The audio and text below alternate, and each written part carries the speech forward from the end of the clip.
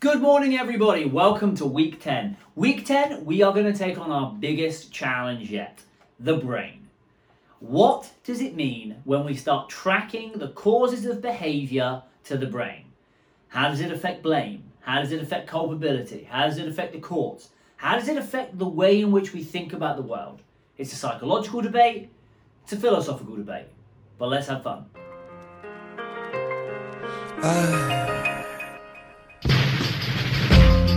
Whose fault?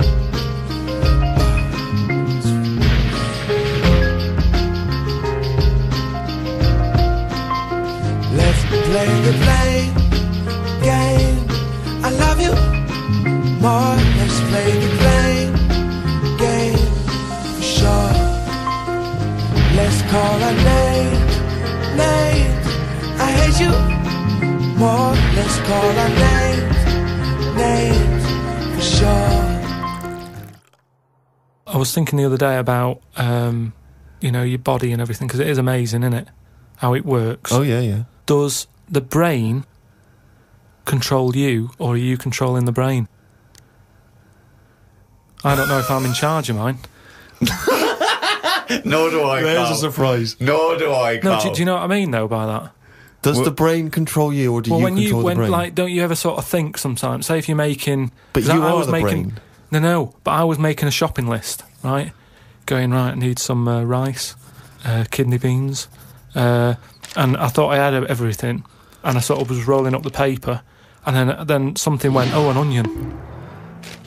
Your brain did something that. went an onion. Was it Suzanne? No, well, my brain sort of went, you forgot something. Yeah. I didn't think I'd forgot. I was No, putting you that- are your brain. No, but don't you understand? My brain was I was in control of my brain when I was writing down rice and kidney beans. But you're not in charge of the onion. That's another part of the brain that's in charge of the onion. The onion sector. No, but I put the paper away, putting my coat on, ready to go and get the rice. Yes, but your onion lobe kicked in. What? So you put the paper in your pocket, you got the coat on, then you just suddenly hear Then from it nowhere, was just like onion. I'm not even thinking about that shopping list. It's in my pocket. I'm thinking, do I need my gloves? It's cold out. Yeah. Suddenly, onion, and it was like, oh yeah, onion. Yeah, I had to get the paper out. You So had to what I'm write that saying down. is, But who's in charge? The brain, the mind. The brain is the... What are you doing? But Who's in that's charge? just you forgot the onion, and then you remembered the onion. You must have forgotten things in the past. No, but not like that. Not where, like, it just made me think that was weird. Who reminded me of that? You did. Yeah, but I'm not. No, you are your brain. It's not like there's you, then there's a brain, then there's an extra one looking down at it. The meta brain, the thing above it. No, but your brain. How does your brain work? You give it information, don't you? Well, it takes. Do you mean you give it information? If I sat in a room with nothing, not feeding it anything, it wouldn't know anything. No, but there's this thing But that there's then- two yous. It's this thing that there's There's this. Carl and Carl's brain. Yeah, there's not a duality in this. If you go, come on, now think. That's the brain saying that to itself. It's not. There's not two people in there having an argument. Come on, brain. And the brain's going, oh, don't you start, I was thinking then. And the other thing's going, brain, onion. And the brain goes, Carl, onion. You are your brain. If you are anything, you are your mind, your brain, your collection of memories, your personality. You're not what you look like. Does that answer your question, Carl? What did you think of then? You were thinking of a tortoise on a skateboard then when I did that last sentence, weren't you? We've got to a point in science now that you can change your head. Right? No, well, that doesn't make any sense at all. It was a program on. It was done in the 50s or 60s where they stuck a monkey's brain on a stick and had it wired up and it still worked. Right. Right. Okay. And that was in like the 60s or Right. whatever. Okay. Well, So- to say to change your head makes no sense at all. Because if you put a different head on a different body, you're changing the body. Yeah, I know. Well, that's what I'm about to say to you, though. What? That's what I'm saying. That I'd be more confident if I had someone else's body, because if anyone dissed it, I can go, no, it's bad, innit? But it's What not are you mine. talking about? Well, it's like, say, As opposed to someone else's head? yeah. Well, What, it you'd wouldn't be rather- me, would it? The head is me. Well, of course it is. That's what I mean. Yeah, So the what do you head's mean? me. You'd be happier having someone else's body? What, than your own? What I mean is, say if you're wandering about. For some reason, there's an incident. You have to take your top off and that, and everyone's looking at you, right? And you're a bit sort of, you haven't got the muscles and that, you haven't got the six-pack. Right.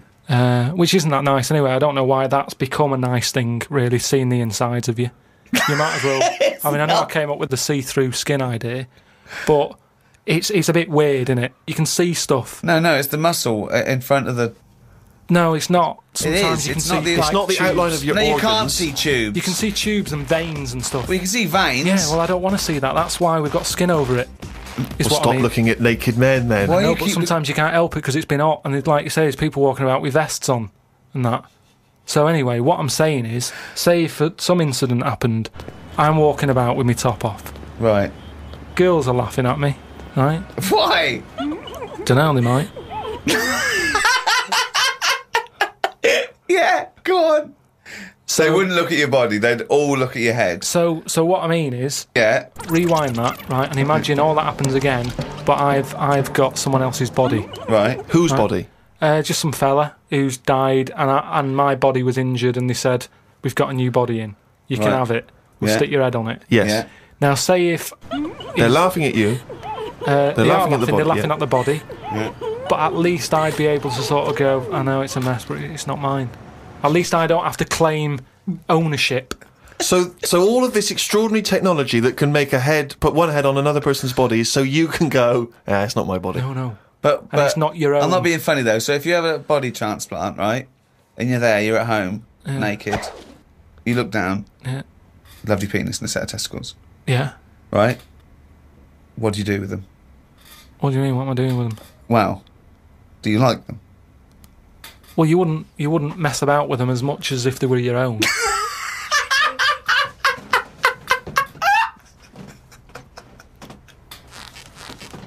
But if you did mess about with them, would you feel guilty that you were messing about with another man's testicles and penis? And it's the full body. Yeah. No, because they're not my hands either.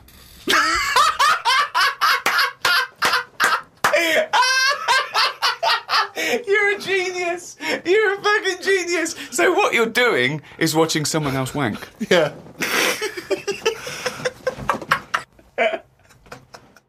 I always like to start this lecture with that clip from Carl Pilkington. Now, Carl Pilkington was kind of, if you will, the village idiot to our Ricky Gervais and the Ricky Gervais show. And if those of you don't know, Ricky Gervais is, in my opinion, the funniest comedian ever.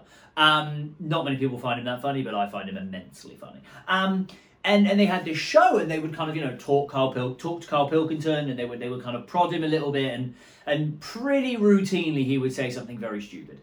And when they walked him through and they kind of talked about him in that sense, you could see the idea. To them, he was being very stupid. But to me, Carl Pilkington is talking about something that is absolutely fundamental to human existence. And it is the fact that sometimes your brain is in control of you, and sometimes you are in control of your brain. Now, a lot of people don't like that thought. A lot of people don't like this idea almost of a duality or a dualism between your brain and yourself. They view you are one and the same. The brain creates conscious experience, and the brain is thus you. That is true, but the brain is in and of itself an independent organism, which is reacting to the environment, bottom-up processing. It's reacting to the environment in its own way. And you, at best, can exert top-down control on the brain. So, you can try and make your brain do what you want it to do, but also, to a degree, your brain is going to do what it wants. Your brain changes behavior when it's primed, when it's subconsciously primed with colors or emotions or feelings or words, right? Your brain changes the way you behave when it's, when it's hungry, or when you're hot, or when you're tired. When you're tired, you don't think to yourself, I'm going to be grouchier. Your brain is operating in such a state that it makes you grouchier, right? It's this dualism. Or a better example yet, when someone has depression or or another mental illness, their brain is processing the world in a certain way, and it's almost creating thoughts and interpretations that are not what the conscious mind would want. And, you know, sometimes, you know, some of the best, you know, cognitive behavioral therapies and things like that are around training the person to be able to step in and stop their brain. I had this really, I had a client once who was a professional soccer player. And he said to me, he said, you know, I have this real issue when I play. And it's, you know, I get in these negative cycles whenever I miss a pass. I get in these negative cycles about kind of how bad I'm playing and how bad the game's going and how, you know, I'm really crap at soccer and stuff. And it wasn't him. It was the way in which his brain was basically becoming this kind of runaway train of negativity. And what I kind of talked to him about it and got him to try and do when he was playing is, like I said, so every time you miss a pass, before allowing your brain to go on this runaway train, step in and think about the last pass that you made. So think about a positive situation before your brain goes away down this negative route, right? And it might sound like a really, really benign example, but it's this concept that we are often at war with our brains.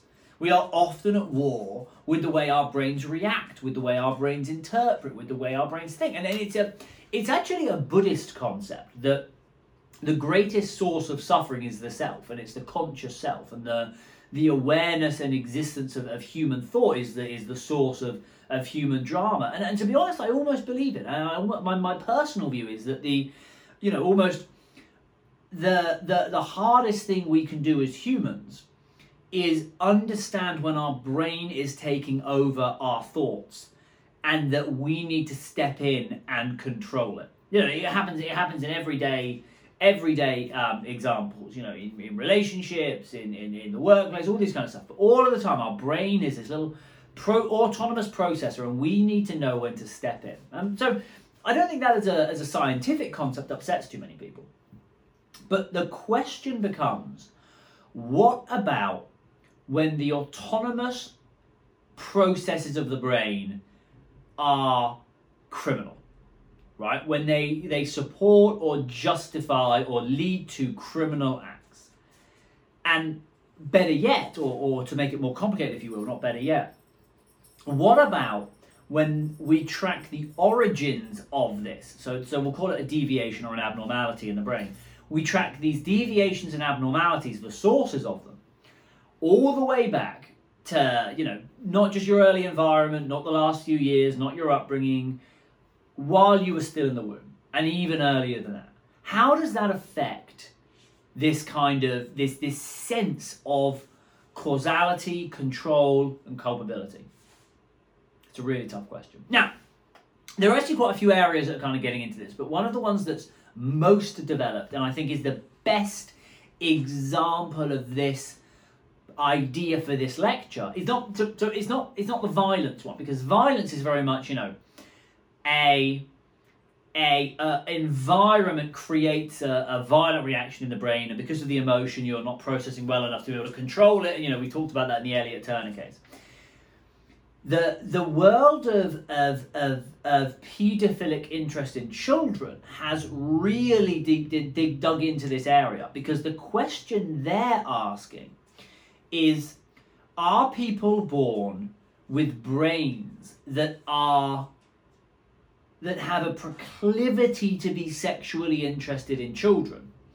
And then does that manifest in this duality of the conscious person fighting the impulses and urges of his brain? And there's a really famous case about this, and I'll put the link down below, for a man who's, the title of the article is, you know, a man whose brain tumour made him a paedophile, or words to that effect. And it was a case where this individual, living his normal life, married, had kids, started developing a very intense sexual interest in children. Eventually got a brain scan. After, I think he was actually sentenced, got a brain scan. And they found he had a very large tumour. Removed the tumour, and the interest went away. About 5 years later, the interest came back. Went back to the doctors, had another brain scan, and the tumour had regrown. And it showed you almost this really clear case of, you know, morphological changes in the brain led to this very deviant, criminal and abhorrent sexual interest in children. So what we're going to do, and I'm actually going to defer most of the lecturing this week over to a far more experienced and excellent colleague, James Cantor out of Canada. And he's going to talk us through kind of the biological quest to understand why a paedophile's brain is interested in children and where the causality of that is and what it means for these big questions of who's to blame, can we treat it, can we cure it, and how do we deal with this. So with that, I'm going to defer the floor and I'll see you on the other side. Enjoy. Somehow, after introductions like that, I should feel like I always should just call it a day and go home. It can go nowhere but down from here. Now, I'd like to talk today, of course, about the great research that my colleagues and I have been doing now for almost 10 years, which is, I think, also a scary thing to be able to say, here in Toronto at CAMH. Now, studying the brain is one of those topics for which everybody immediately recognizes, good, I'm glad somebody's working on this, because ultimately this might yield us some permanent solutions. But it's really, really tough to read. I mean, brain anatomy, anybody remember it? I mean, I also have to study the names of the, to be able to pronounce the different parts that, as we're going through. So what I hope to be able to do today is to kind of translate some the more technical aspects and to emphasize what all of this really means. What all of the data that we're gathering means for what we know about pedophiles, what we know about the theory behind sexual offending, how we assess them, and how ultimately we can address the problems in society. Now, I think the reason that a lot of people are interested in the brain, philosophically, and how it relates to sexual offending is because of what I call the big questions. Whenever anybody asks, is it in the brain, really what people are asking is, can we change it? We used to ask a lot, is it in the genes? More or less for the same question. Well, if it's in the genes, then maybe we can't change it. We have the same idea. If it's in the brain, well, the brain doesn't change very much, maybe we can't change it. People also often start to believe, well, if it's in the brain, doesn't that mean that the people aren't responsible for their behavior? They can't control it. If they were born with it, well, that has following from that are all kinds of ethical implications and legal implications. So people become very anxious about what the results are, mostly because they're afraid that it's going to interfere with political beliefs that they hold. Yet, because the language of brain research is so complicated and the statistics are so hideously complicated, nobody's really sure exactly what the research is showing about the role of the brain in pedophilia and sex offending. So these are the questions that I kind of want to hit today after reviewing what we do know about the brain itself. Now, the role, I usually start with a slide that says, power corrupts. PowerPoint corrupts absolutely. So when something goes wrong, think of that. Okay, modern sexology usually can be tracked back to this man, who was Austrian, Richard von Krafft-Ebing. It was started by a book that he published, Psychopathia Sexualis, which was the first attempt to start to catalog the many different types of sexual peculiarities of the day. And even though we often think of brain research as very modern, and most of us are accustomed to thinking about sex offending or pedophilia being something that's learned, something that developed from something that went wrong in the person's early environment, really at the very founding of sexology was the idea that pedophilia and the other paraphilias were actually the result of the brain. But in the 1800s, neither Krafft-Ebing nor any of his contemporaries had the technology really to follow up on the idea. So the idea just kind of was very easily subsumed, well, I shouldn't say subsumed under, but instead was overtaken by Freudian ideas at the time, which did relate whatever was going on in a person's life and their behaviors to their early experiences. Over the course of the 20th century, however, there were, especially following the Kinsey studies and Masters and Johnson's work, very large-scale studies. Every offender who went through a correctional system automatically got a battery of tests, including IQ testing. Now, IQ testing was interesting. You can almost think of it as a blood pressure test of the brain. It doesn't tell you exactly, it gives you a general idea of how healthy the brain might be. If you have a group of people who, as a whole, have low IQ, well, then there might be then you have the first reason to believe that there might be an involvement of the brain directly. Now, unfortunately, the IQ studies that have gathered over the course of the 20th century were highly contradictory. So the first thing that we did, everybody say, meta-analysis. So there were many different papers using sometimes enormous samples testing the IQs of sex offenders, including offenders against children, offenders against adults, non-sexual offenders, and then I grouped together all of the other studies that had samples of people who committed no offenses and people who had a mishmash of offenses. And sure enough, an average IQ, I put the gray line across, is 100. That's the population baseline average IQ. But the samples of people who committed offenses against children were substantially lower.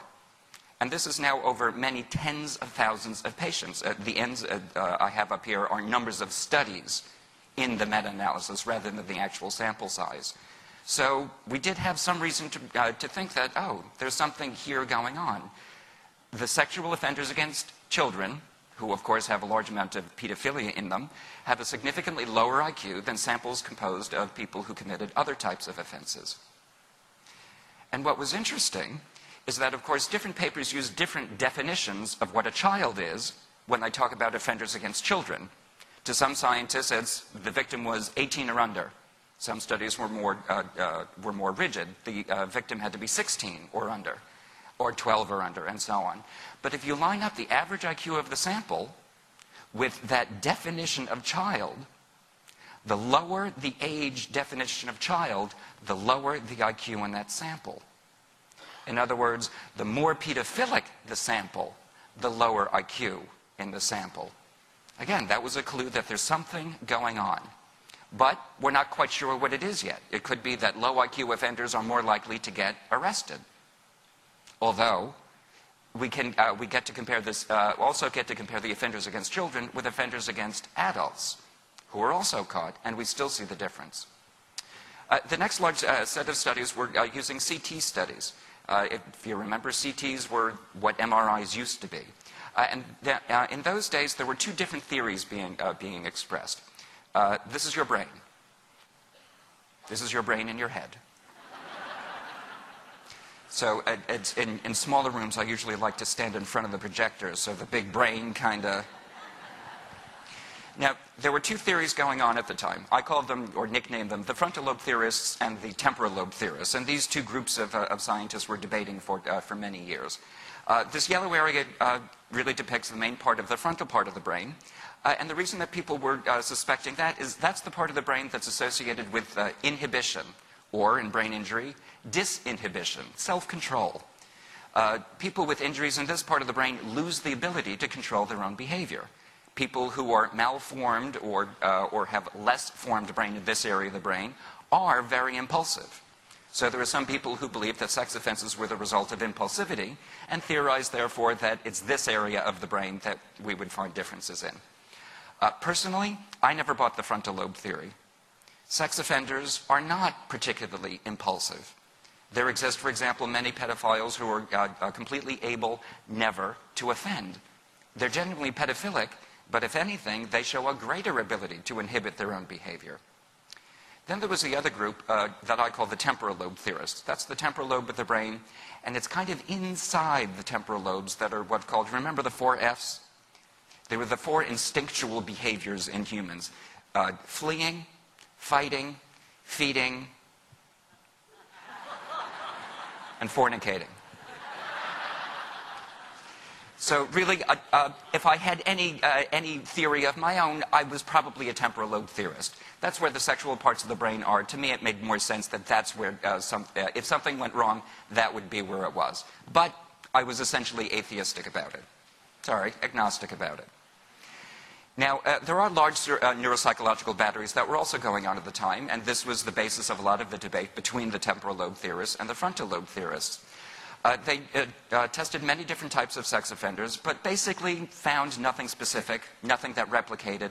Even from the same set of researchers, different sets of findings would emerge in different papers. So there was really nothing generalizable using those particular neuropsychological tests.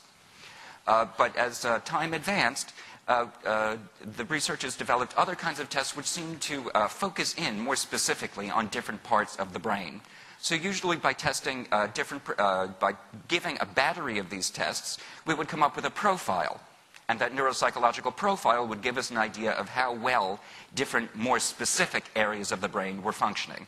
So for example, we could test we could give a person a test that taps into the frontal lobe part, where we're testing a person's ability to inhibit or not inhibit. Unfortunately, there was nothing very consistent in these studies either. Most of them found non-significant results. Sometimes in large samples we got significant effects, but really anywhere in the brain. So overall, considered together, we found the same thing. Nothing specific, except some indication of there being some global, general, the whole thing just isn't working right, but nothing very specific. We couldn't find a pedophilia center, or they couldn't find a pedophilia center. Now, the early brain imaging, as I said, was a series of CT studies, but got pretty much the same problem. The early CT studies didn't have the resolution, the physical photography to be able to capture the brain. Here on the left is a contemporary CT scan where we have a nice, pretty clear picture where we can pick out some of the major structures of the brain. On the other side is the kind of CT scans that were available then.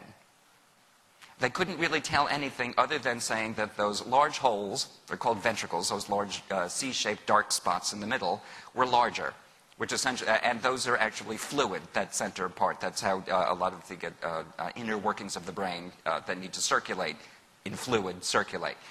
They were larger, meaning the rest of the brain was smaller. So we have the same story. We have just kind of a diffuse, non-specific, something's wrong, but we can't yet see what. So that then started the series of studies that I was able to do at CAMH, looking very, very indirectly at the brain. Now, the first thing that we wanted to do, again, was to replicate the basic IQ finding. Now, at CAMH, we test between 250 and 300 sex offenders per year. The majority of them are sex offenders against children. And it's a standard part of our assessment to include neuropsychological testing, including IQ testing. Because, of course, that gives us an objective means of knowing what kinds of treatment groups to assign a person to. We receive, as you might guess, very many low IQ people, and we put them in treatment groups that are lighter on, for example, reading materials or very, very complicated materials.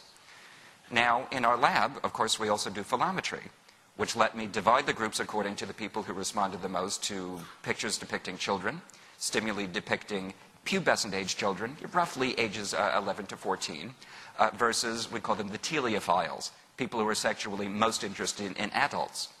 So when I divide them according to their phallometric results, I get the same, very dramatic differences in IQ.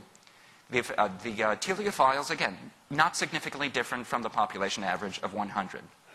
The pedophiles, however, were below 90.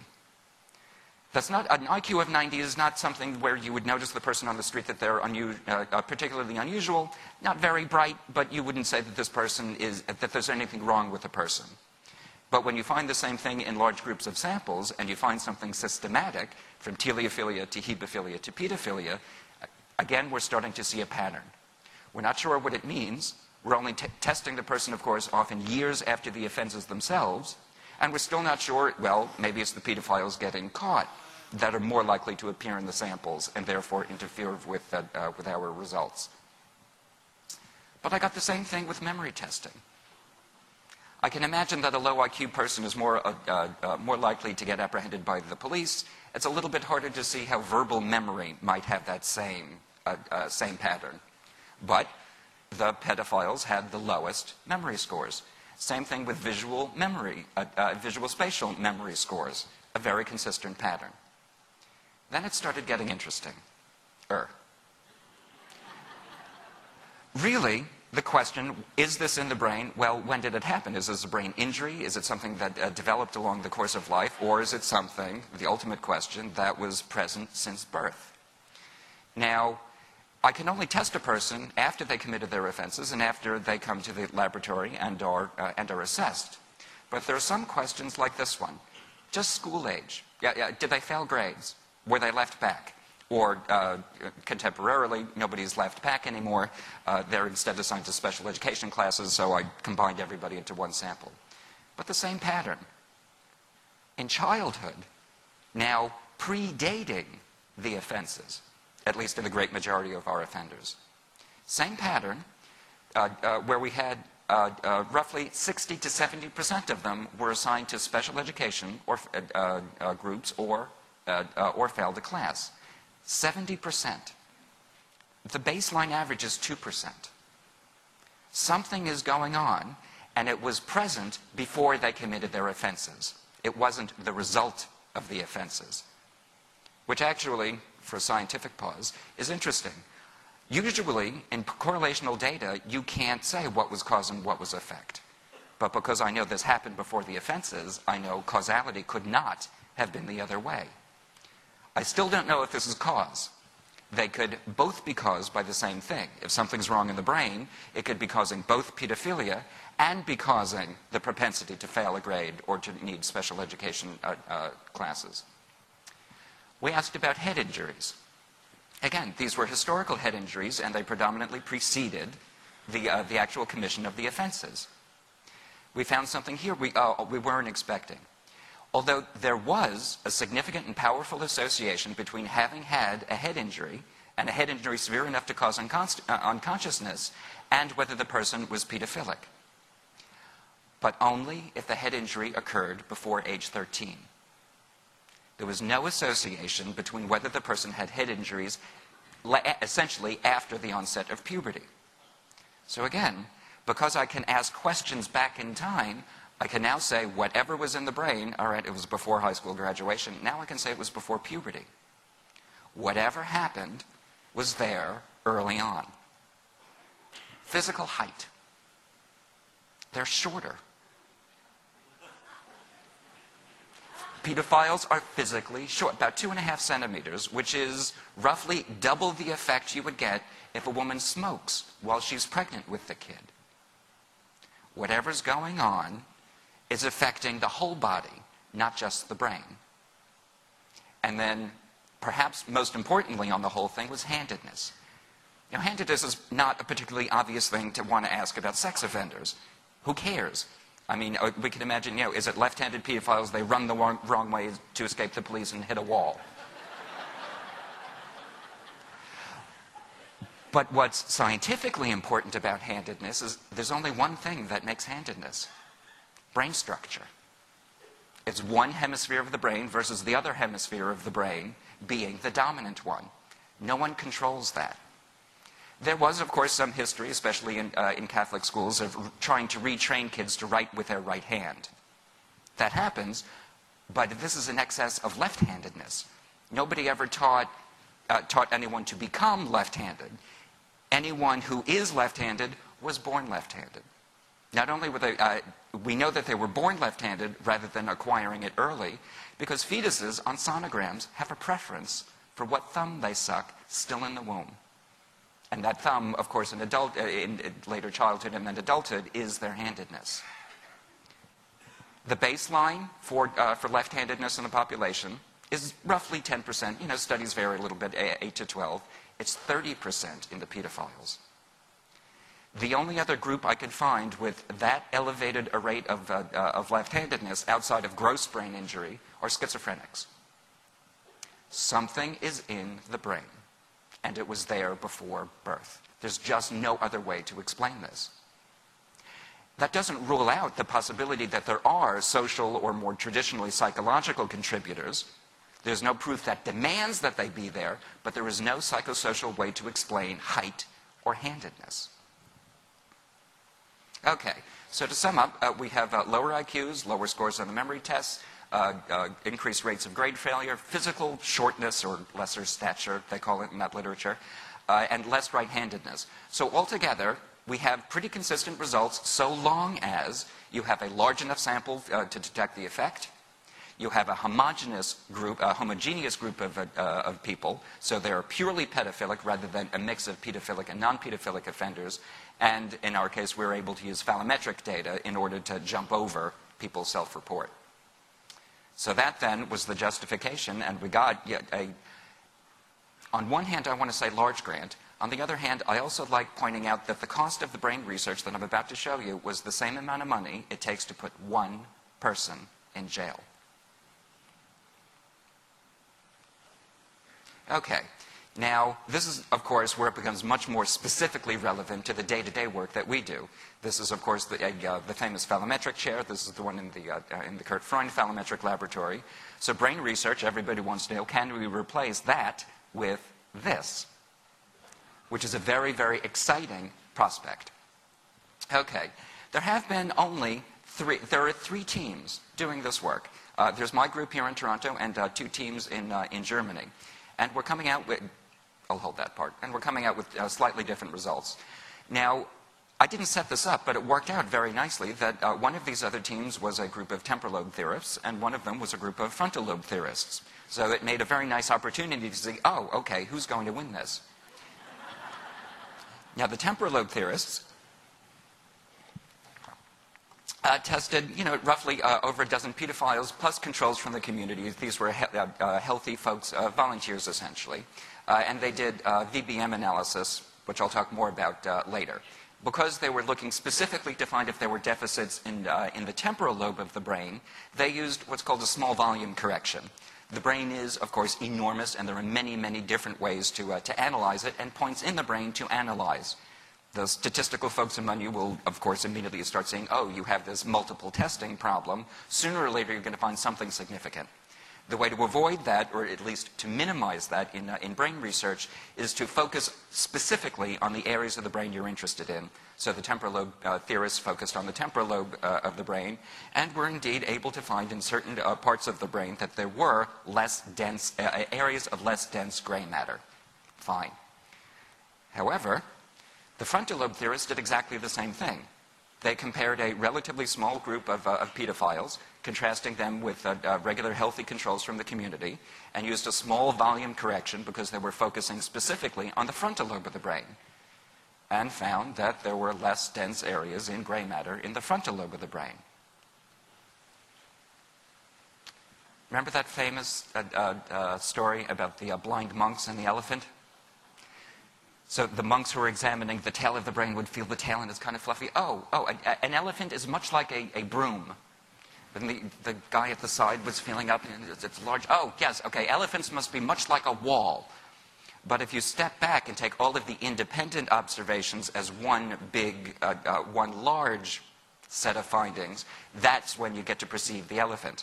Unfortunately, when we look only at individual parts of the brain, we're only feeling around in either finding or not finding the specific thing we're looking for instead of getting the big picture. Now, because I was well supported, I hope somebody's here from CAHR, because I had the grant funding, I could gather a much larger sample. I didn't have to focus on any particular part of the brain. Every point in the brain had an even opportunity to come out as the significant point in the brain. Now, I can only do that because I was able to collect a relatively large sample, and for MRI research, they thought I was crazy for testing this many, but in retrospect, I'm glad I did. Okay, so this is the part that I want to talk about in a little more detail. Now, there's more than one way to decide who's genuinely pedophilic and who's not pedophilic, and people debate over the best way to analyze the brain and to decide who's in which group. Today, we only have time to go over this particular set of results, but they matched up pretty well. So we decided who was and was not pedophilic. If they said that they were pedophilic, we believed them. And if they didn't say they were pedophilic but had a series of offenses against kids, you were in the group anyway.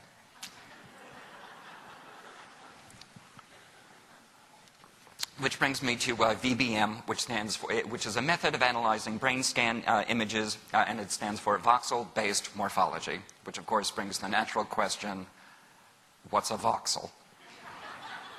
Now, if you look at a television screen, or computer screen for that matter, you remember what a pixel is. It's one of those little points of light. A voxel is the same thing, but for the brain, in 3 dimensions, because I have a 3-dimensional image of the brain. So it's a volumetric pixel. But the basic idea is the same. It's a particular point in the brain, and when we have 2 groups, the computer then compares the density of these 2 points, then the next 2 points, then the next 2 points. And when you line up all of those, the computer then can recreate the entire thing into one large 3-dimensional image.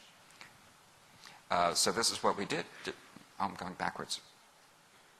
I can't blame this one, I guess, on PowerPoint.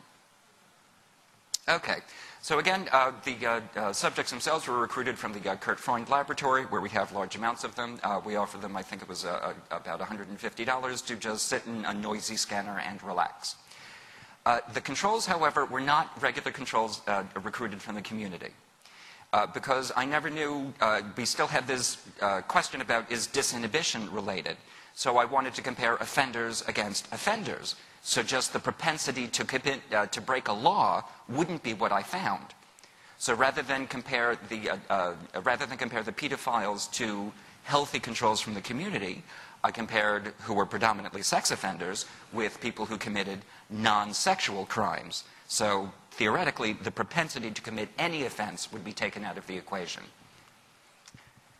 Now, they turned out to match very well in terms of IQ and everything else, except for alcohol.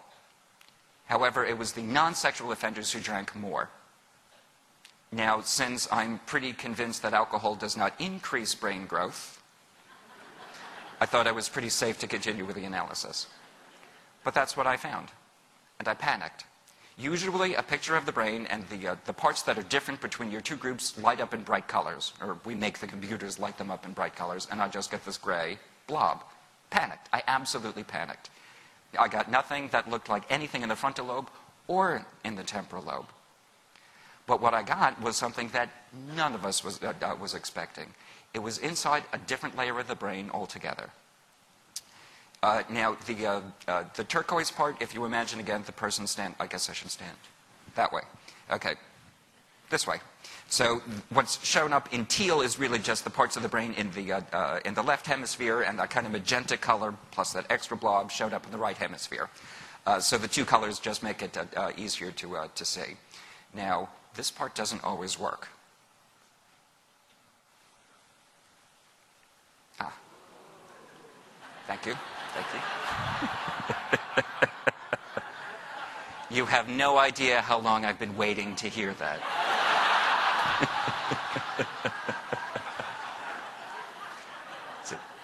It's only my students who know how hideously complicated it is to get the bloody thing to do that.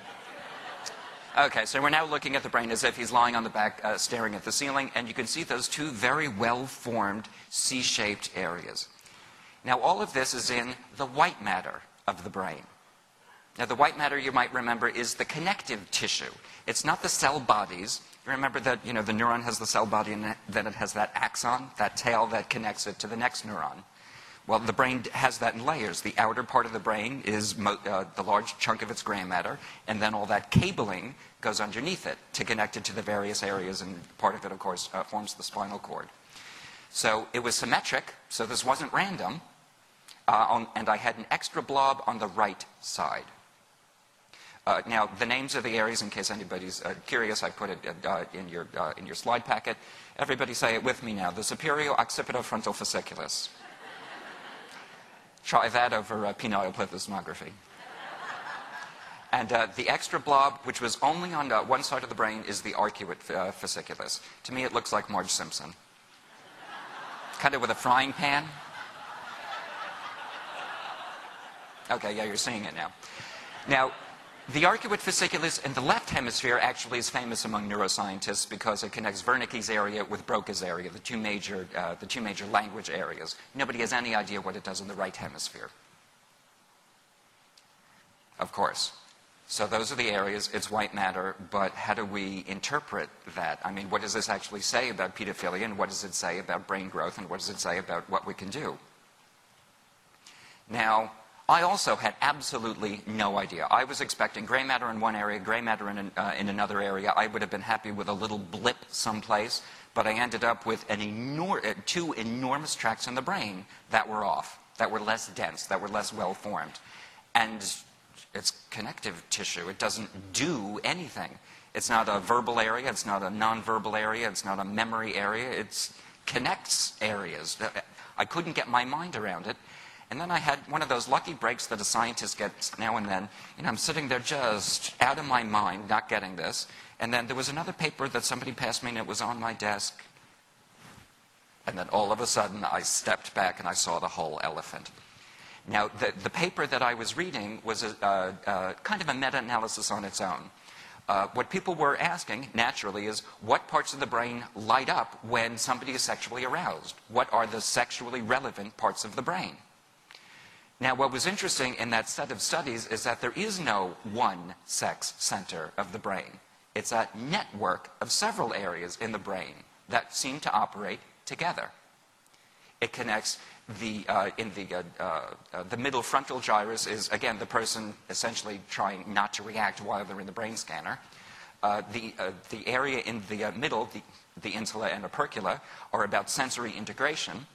The superior and inferior parietal lobules are about movement or about thinking about movement. And the occipital cortex is about vision. So if you put those together, those are just individual aspects of what a person in a brain scanner watching porn is thinking. Yes, the visual areas are lighting up quite strongly. The motor areas are imagining the interacting with whatever the subject of the film is. The sensory integration is, of course, the sensory integration, and the frontal lobe part, the inhibition areas, are the person, don't react, don't react, don't react, just kind of sit still while they're in the scanner watching porn. Now, this blue spaghetti kind of diagram was the result of the result of an anatomical study that was looking at the superior occipital frontal fasciculus. And what that study showed was the different areas of the brain that connect, that network together the sex area, are all connected by the superior occipital frontal fasciculus. That can't be a coincidence. I mean, in theory, it could be a coincidence, but really what it looks like is the thing that goes wrong is that there's a problem not in the sex center, but in the network that altogether is responsible for identifying what in the environment is a potentially sexual object. It's almost like there's a literal cross-wiring. Humans, of course, have many social instincts. They include the 4 F's. They include, when you meet a person who's an alpha male, you either run away or obey them. If you're a child, there's natural instincts for learning. If you're a parent, there's a natural instinct for parenting. When you meet sexually interesting people, that's a natural social instinct. It's as if, this is a metaphor, not a conclusion, it's as if there's a literal cross-wiring, and when the person perceives a child, the brain, instead of triggering the nurturant instincts, is triggering the sexual instincts. It's cross-wired. At least that's a very, very helpful way so far to look at it that explains the data. So it looks like in pedophiles this white matter is underdeveloped, so the correct set of stimuli is not triggering the correct, I'll say correct, is not triggering the correct instincts. Now, so that's what I found, but we still have to puzzle together why did these 3 teams, me and the 2 groups of Germans, my group and the 2 German groups, come up with different results.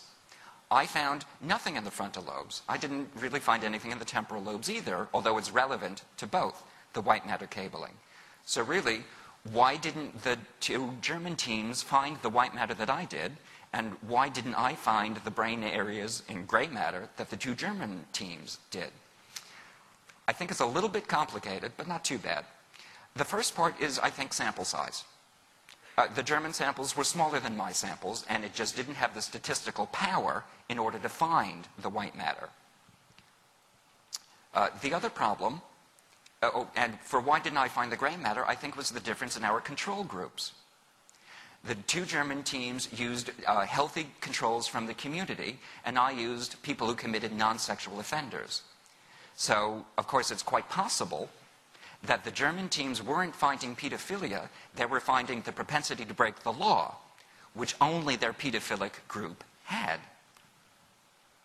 So if you line it up and you look up the brain literature on antisociality and psychopathy, and look up the literature also, interestingly, on adverse childhood events, which also trigger differences in brain development, all of the findings that were reported by the 2 German teams are indeed associated either with antisociality or with having suffered adverse circumstances in childhood, neglect, sexual abuse, physical abuse, and so on. And it's only the white matter areas so far that seem to be associated only with pedophilia per se. And I say that very tentatively because those areas are not well studied at all. It's only been in the past, I'll even say 3 years, that brain scanning technology has advanced to the point where we can take a good close look at white matter differences. So although it hasn't been widely studied yet, we're getting there. We're getting there, and I think we're going to be seeing several studies of that kind soon. As a matter of fact, in the current project, I don't have the results yet, but in the current project, we're using something called diffusion tensor imaging, DTI, which is a specialized type of brain scan just for white matter.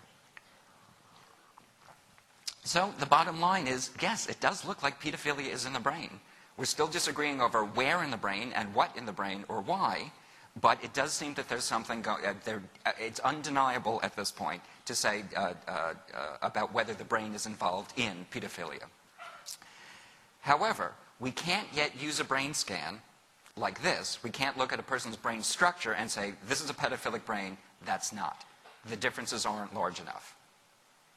But there's another kind of brain scan called a functional MRI.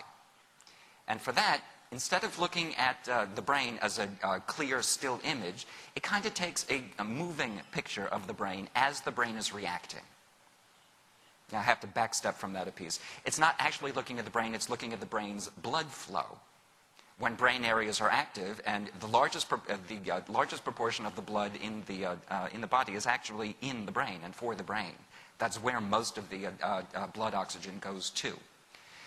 Now, of course, when a brain area is active, it draws more blood, the blood vessels get larger, and it turns out that hemoglobin has different magnetic properties before and after it has oxygen, and the MRI can pick that up.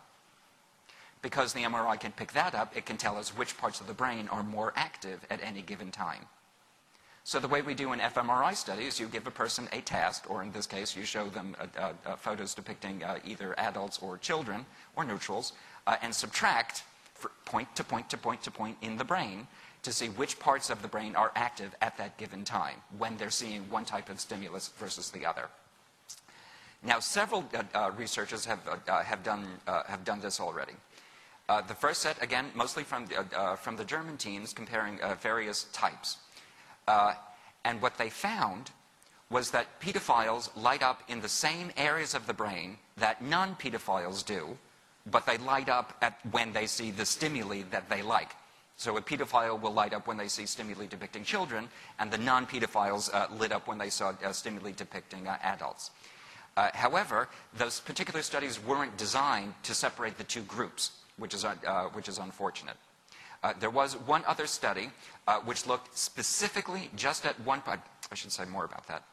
The reason that those studies, even though they could separate the two groups, even though they could say that pedophiles responded to children while the non-pedophiles responded to adults, but couldn't discriminate the two groups, is because there are so many points in the brain being examined. And so I have that same statistical problem that I had before.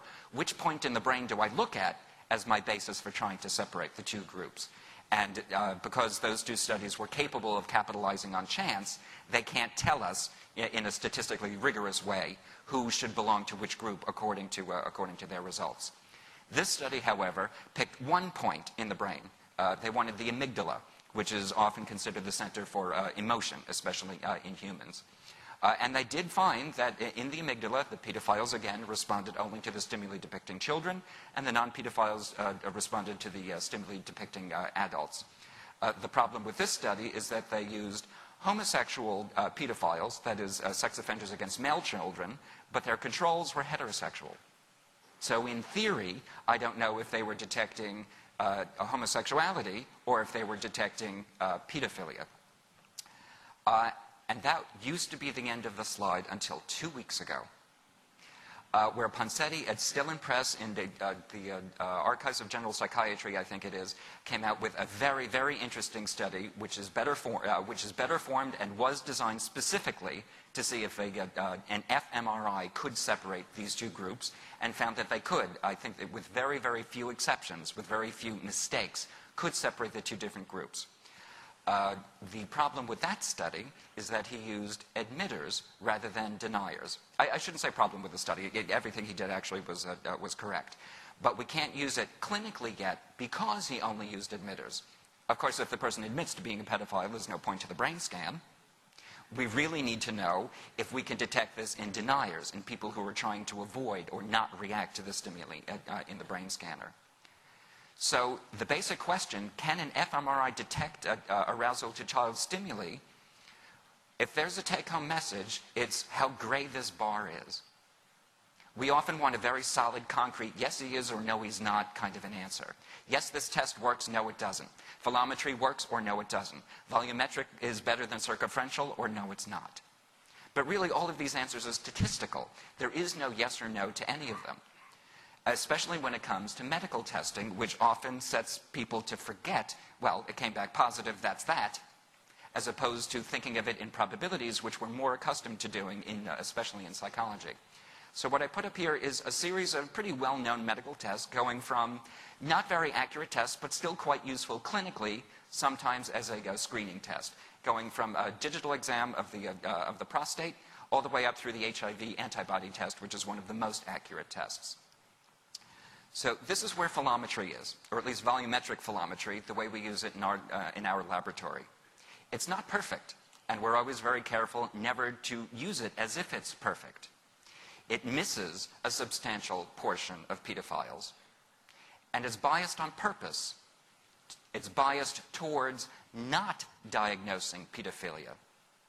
So when, from our laboratory, if a result comes out pedophilic, that's a solid result. We will only diagnose pedophilia if the person responds much more to the pedophilic stimuli than to the stimuli representing adults. This was the amygdala study. It did better than chance, but not really at the point where anybody would use it for a clinical purpose. And then this was the very recent Ponseti study, where he found very, very high sensitivity and specificity. But before I say, oh, it's up where all standard medical tests are, it's not quite ready, it's not quite yet ready for medical purposes. Nor is it necessarily better than philometry at this point. When we gather the data on philometry, of course, we gather the data on the deniers. Those are the people that we're most interested in. But the Ponseti study so far is on admitters. So we're getting there, but we're not quite there yet. Okay. Oh. Do we have the...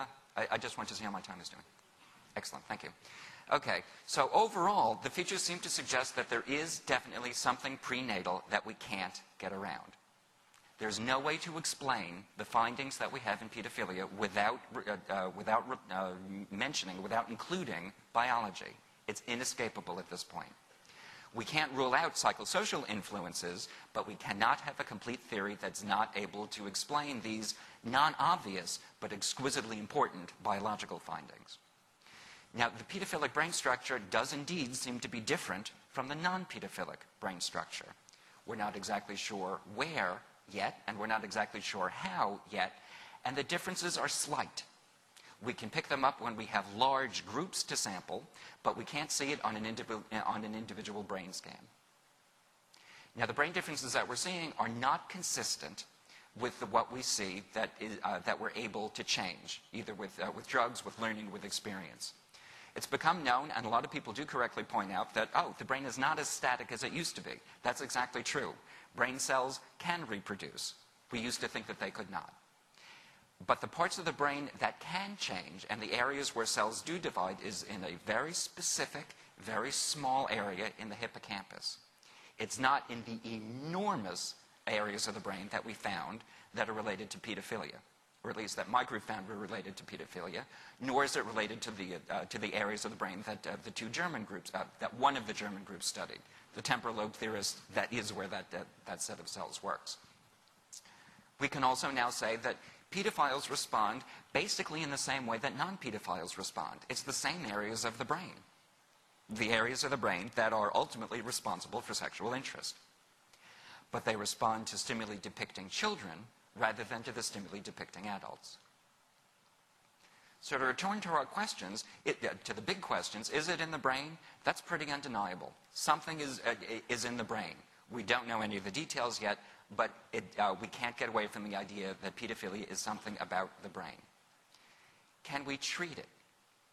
Again, the basic question for, well, it's in the brain, often gives us the idea that, well, therefore we can't treat it. Things in the brain can't be treated. Now, we have to remember the very, very important distinction that often still gets confused between pedophilia and child molestation. Just because we can't change the person's sexual interests doesn't mean that we can't help them change their behavior. So when somebody says, oh, if you can't treat it, you can't do anything. No, that's not what this implies. It implies that I need to do things to help the person. I need to treat the situation the person's in and the life they have. That often, necessarily, if I can't change the brain, I have to help them live with it. I have to help them acknowledge it and deal with it. Sometimes that's a matter of sex drive reducing meds to take the edge off. For some people, that's a matter of keeping themselves out of harm's way. But the question, can we treat it, we've now slipped between, just because we don't think at this point, the brain data don't suggest that we can change pedophilia, doesn't mean that it can't change a person's propensity to offend, which is actually what we're after. Is it in the genes? Although we don't really have time to talk about it today, there's really only been one genetic study. Now, doing genetic studies requires absolutely enormous samples. The only thing with more data points than the brain is DNA. And so it takes very, very large samples in order to run those studies. And you also need the families and their DNA. That's not going to happen. A lot of the families have, of course, by then dissociated from the offender. Certainly, they're very often their own children, especially for incest offenders. So there hasn't been a lot of work on that. There's been one study that showed that it did seem to run in families. That doesn't necessarily mean it's genetic, but there was something going on that seems to run in families. An example of something that's non-genetic would be, for example, in a family that's very poor. They share an environment from generation to generation, in addition to sharing the genes from generation to generation. So just because it runs in families, which it does seem to, doesn't mean that it's genetic. Were they born with it? Some of the findings suggest that there's no way to explain handedness, and it's a little difficult to explain overall height without going back to prenatal biology. We don't know what it is, and we don't even know if it's necessarily destiny before birth. All we really know, is that the brain was different before birth. We got this basically from handedness, is what said, whatever the chain of events is, the chain begins before birth. There's an old famous saying in brain development. The earlier you catch it, the harder it well, hate when bad things happen to good sentences. Early in a disease, the harder it is to detect, but the easier it is to treat. Later in development, the easier it is to detect, but the harder it is to treat. So if we can find whatever is going on at the beginning of the chain, the beginning of the chain might just be general vulnerability. It might not be specifically pedophilia, and we're just finding somebody with a brain that's trying to compensate for something that went wrong. Maybe it was the mother was exposed to some virus while she was pregnant. Perhaps it was poor prenatal care, vitamin deficiencies, poor nutrition. Any of those things could develop a vulnerable brain, and then something else in addition happens over the course of life to put the person on a course towards pedophilia. So we don't yet know how the whole pipeline works, but the pipe begins, apparently, in the womb. So are they responsible for it? Again, we have to make our division between pedophilia and child molestation. They don't seem to be responsible for what they're attracted to, any more than anybody is responsible for what they're attracted to. But there was nothing in the findings that suggested they're not responsible for their behavior. There were no differences in the frontal parts of the brain, which are predominantly the areas that are responsible for self-control, and which is what led the frontal lobe theorists to start supporting the frontal lobe theories to begin with. So at least the evidence from my lab and from one of the German teams is that that's not there. The people apparently are not responsible for their sexual attractions, but remain entirely responsible, as far as we can see at the moment, for their actual behavior. Which then brings us to probably the most important question. Can we prevent it? Which to me is the most exciting prospect. The more we can pinpoint where in development the thing went wrong, if it's vitamin deficiencies, we can do something about that. We'll not be able to prevent every single case, but if we know what kind of an environment makes pedophilia more likely or less likely, then we can start manipulating the environment long before any of the offenses ever occur.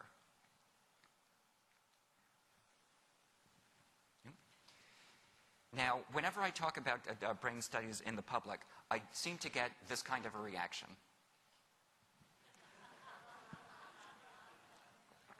For those of you under 40,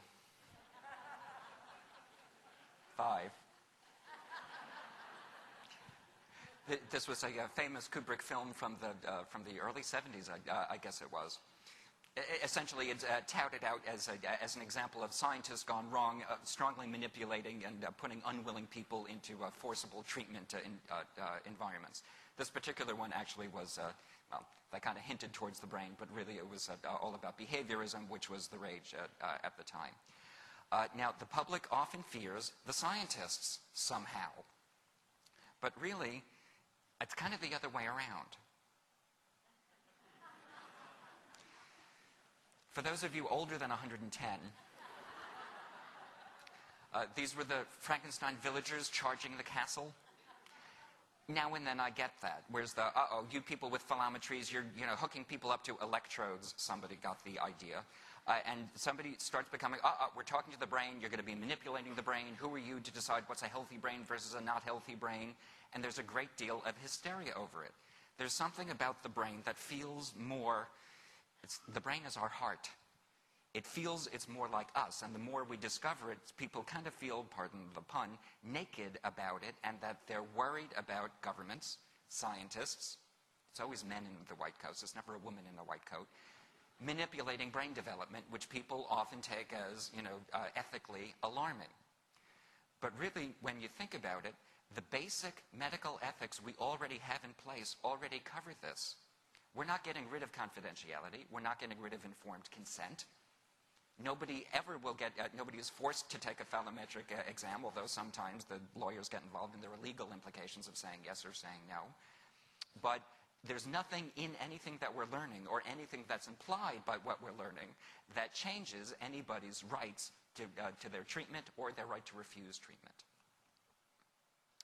Now, my hope, of course, is that as we go on, we're going to pinpoint more precisely the exact place where things start to go off.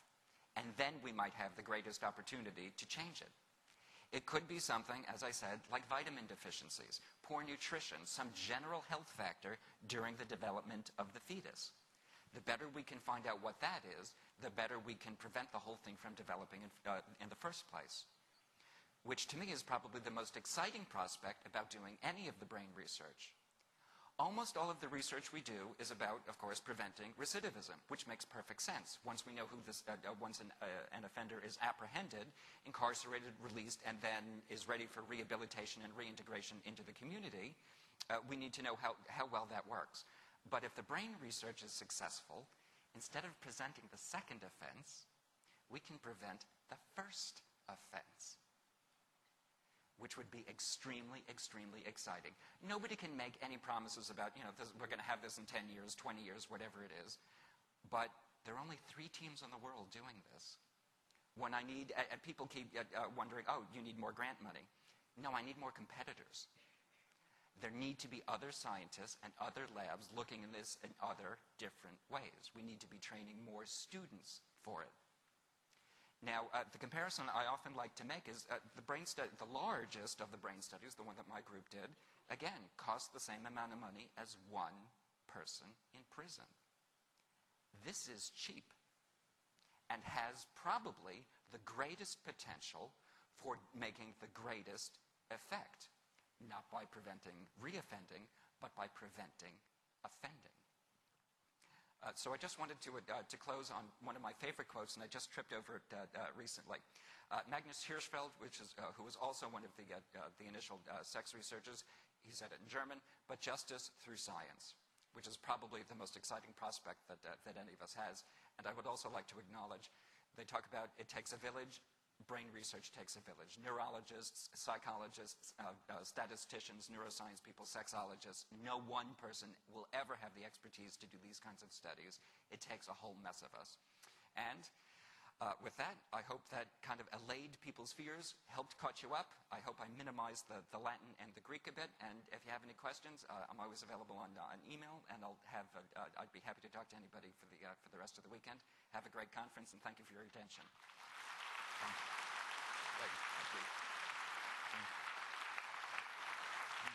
Great.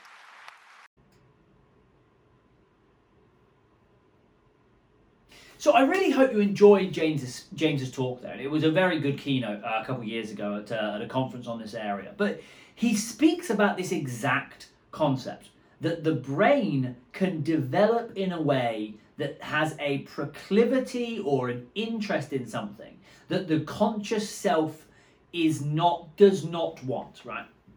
And so the conscious self is fighting to prevent them from doing what the brain wants them to do. Think about that. Think about that as a duality, right? One of the quotes that always comes to mind when I think about that is there's an old IRA quote. So the IRA were the Irish Republican Army, a faction of terrorists in Northern Ireland operating for independence from England. And one of their famous quotes was, you need to be lucky 99 times. We only have to be lucky once. And it was saying basically, counterterrorism can stop 99 terrorist attacks, but it doesn't matter if they miss. None of it matters if they miss one. Whereas a terrorist group only has to get lucky one time. And it's almost like that with these kind of, these brain-people dualities. If you can control the brain 99 times, but you only have to not be able to control the brain once to do something that is criminal, harmful, abhorrent, and puts you in prison. And it's a really interesting way of thinking about this immense uphill battle then that the cognitive, conscious mind has to put up with. And what I'm going to show you next, just to finish off this lecture, is the real world manifestation of what James Cantor was talking about. And it's this kind of this group that doesn't get a lot of attention because, it's quite a shocking and dark topic to be talking about. But this group called non-offending paedophiles, who are these people who realize that their brains have an interest that they don't want. And it's their effort almost to live with and control these impulses and urges that their brain is creating from these kind of faulty connections that James Cantor just walked us through. So for the last 8 minutes of this class, I just want you to have a look at this video and kind of think about that. And just reflect on the duality or the potential duality that can exist between the brain and the person. And then how we handle that in a forensic sense, in a psychological sense, and in a legal sense. Because in Thursday's lecture, we're going to be jumping into another live case debate where we do exactly this. We put the brain against the person, and we have to work out which one is to blame for the behavior. And I know what the answer is going to be. It's complicated. It's a bit of both. In law, not that complicated. We're going to have to blame one or the other. So we'll do it on Thursday. So, with the last few minutes, enjoy this Vice documentary. It's very, very good. I hope you enjoy it. And I'll be seeing you on Thursday for the last live debate. I'm excited. Have a great week. I wish people understood that, we generally don't like the fact that there are pedophiles either. We didn't ask for this. It's something that a lot of people will be more comfortable ignoring, but when it's you, it's not really an option to ignore it. This is David. He's known as a non-offending pedophile. Someone who has a romantic and sexual attraction to kids, but says he's never abused a child. He wants help, but getting it in the US is risky. When I was figuring this stuff out about myself, I decided that I couldn't tell anybody because I was pretty certain that at best they would desert me and just I'd lose a friend or whatever, and at worst they'd tell absolutely everybody and I'd be It'd be dangerous for you. It would be dangerous.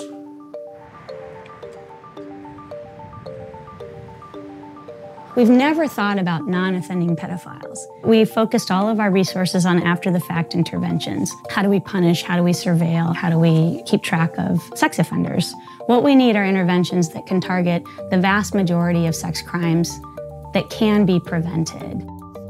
Dr. Letourneau is one of few researchers in the U.S. focusing on preventive measures to help pedophiles. But getting them treatment is tough. Mandatory reporting laws in America require that therapists alert authorities when they suspect a pedophile is at risk of abusing a child.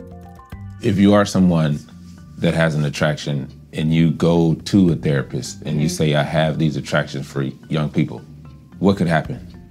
Any number of things could happen. Even if you've never offended, if you're sexually interested in children, you reach out to a therapist for help, they may decide that you still represent a threat and that their concerns meet the threshold for a mandatory report. I know of a child who's at the age of 15 disclosed to his school guidance counselor that he had sexual interest in young children and he wanted some help and support around that. He got kicked out of school, and they assumed, as many people do assume, that someone with sexual interest in children, that they cannot control themselves, that they will just reach out and grab the first child they see off the street and rape that child. And that's not true.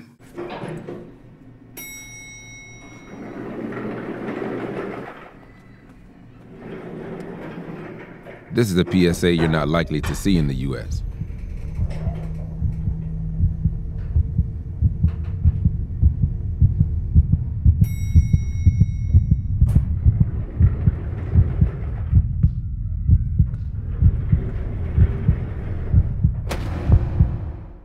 Do you like children in ways you shouldn't? There is help. The campaign was produced by Prevention Project Dunkelfeld, one of the only places in the world that offers therapy to pedophiles. We do not have these mandatory report laws as you have in the United States. Yes. This is an obstacle for prevention work because nobody would show up. Since 2005, about 10,000 people in Germany have reached out to Dunkelfeld for help. Is this like conversion therapy? Are you trying to cure these people? No, it's not possible to change sexual orientation. I never would try that. So are you saying that pedophilia is a sexual orientation? Exactly. We have a lot of sexual minorities, and this is all part of this huge variety. So nobody chooses this. And as long as he not would act out, it would be very, very inhuman to judge such a person. And I would always vote to integrate him in society. Dr. Bayer estimates that 1% of the population is pedophilically inclined, and nearly all of them are men, but not all of them offend. Dunkelfeld's treated about 1,700 since it opened. And what does this treatment look like? It's a kind of cognitive behavior treatment running to all the risky situations, and then we will train him to change his behavior in these situations. The other one would be pharmaceutical options. We can lower sexual urges with very effective drugs. So if it's... Is that like chemical castration? It's like chemical castration, yeah. How many people have gone through this program and have not offended? Nearly all of them. How do you measure that?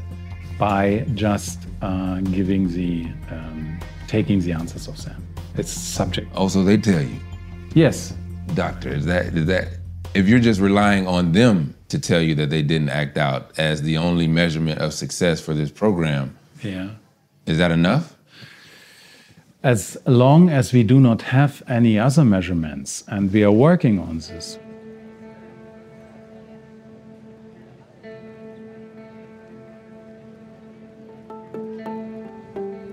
Do you feel like you were born this way? Basically, yes. Just imagine to feel whatever you may feel for women or men, to feel that romance and sexual attraction, just not to adults, but to kids. Ooh, Max, that's tough, man. I know. When did you realize that you were attracted to kids? It was around 20. It kind of shattered my whole self-image. I didn't know at that point that there was a way out. In 2006, Max went to Dunkelfeld for a year of treatment. Is there something you tell yourself when you see a young girl that you're attracted to? In therapy, I learned some strategies to make myself realize what I'm feeling is very different from what the girl is feeling. I've arrived in my development at the point where I feel mostly completely normal about kids like other people would. I obviously still have the attraction, but it's on the background. Do you think you deserve the same rights as adults who are attracted to adults? If you exclude having sex with kids, yes. So you should be able to live where you want to live and work where you want to work, even if it's at a preschool or elementary school? Basically, yes. Because everything else would constitute something like thought control. What does destigmatization look like? If I'm pedophilically inclined and you will come over and will say to me, listen, please take care of my 5-year-old son. And I would say, no, I'm pedophilically inclined. And if you would judge this in the same way as you would judge the drug addict, then that would be a sign of destigmatization. That's the world you want to live in? Yes. You got a tough job, Doc. Yes, correct.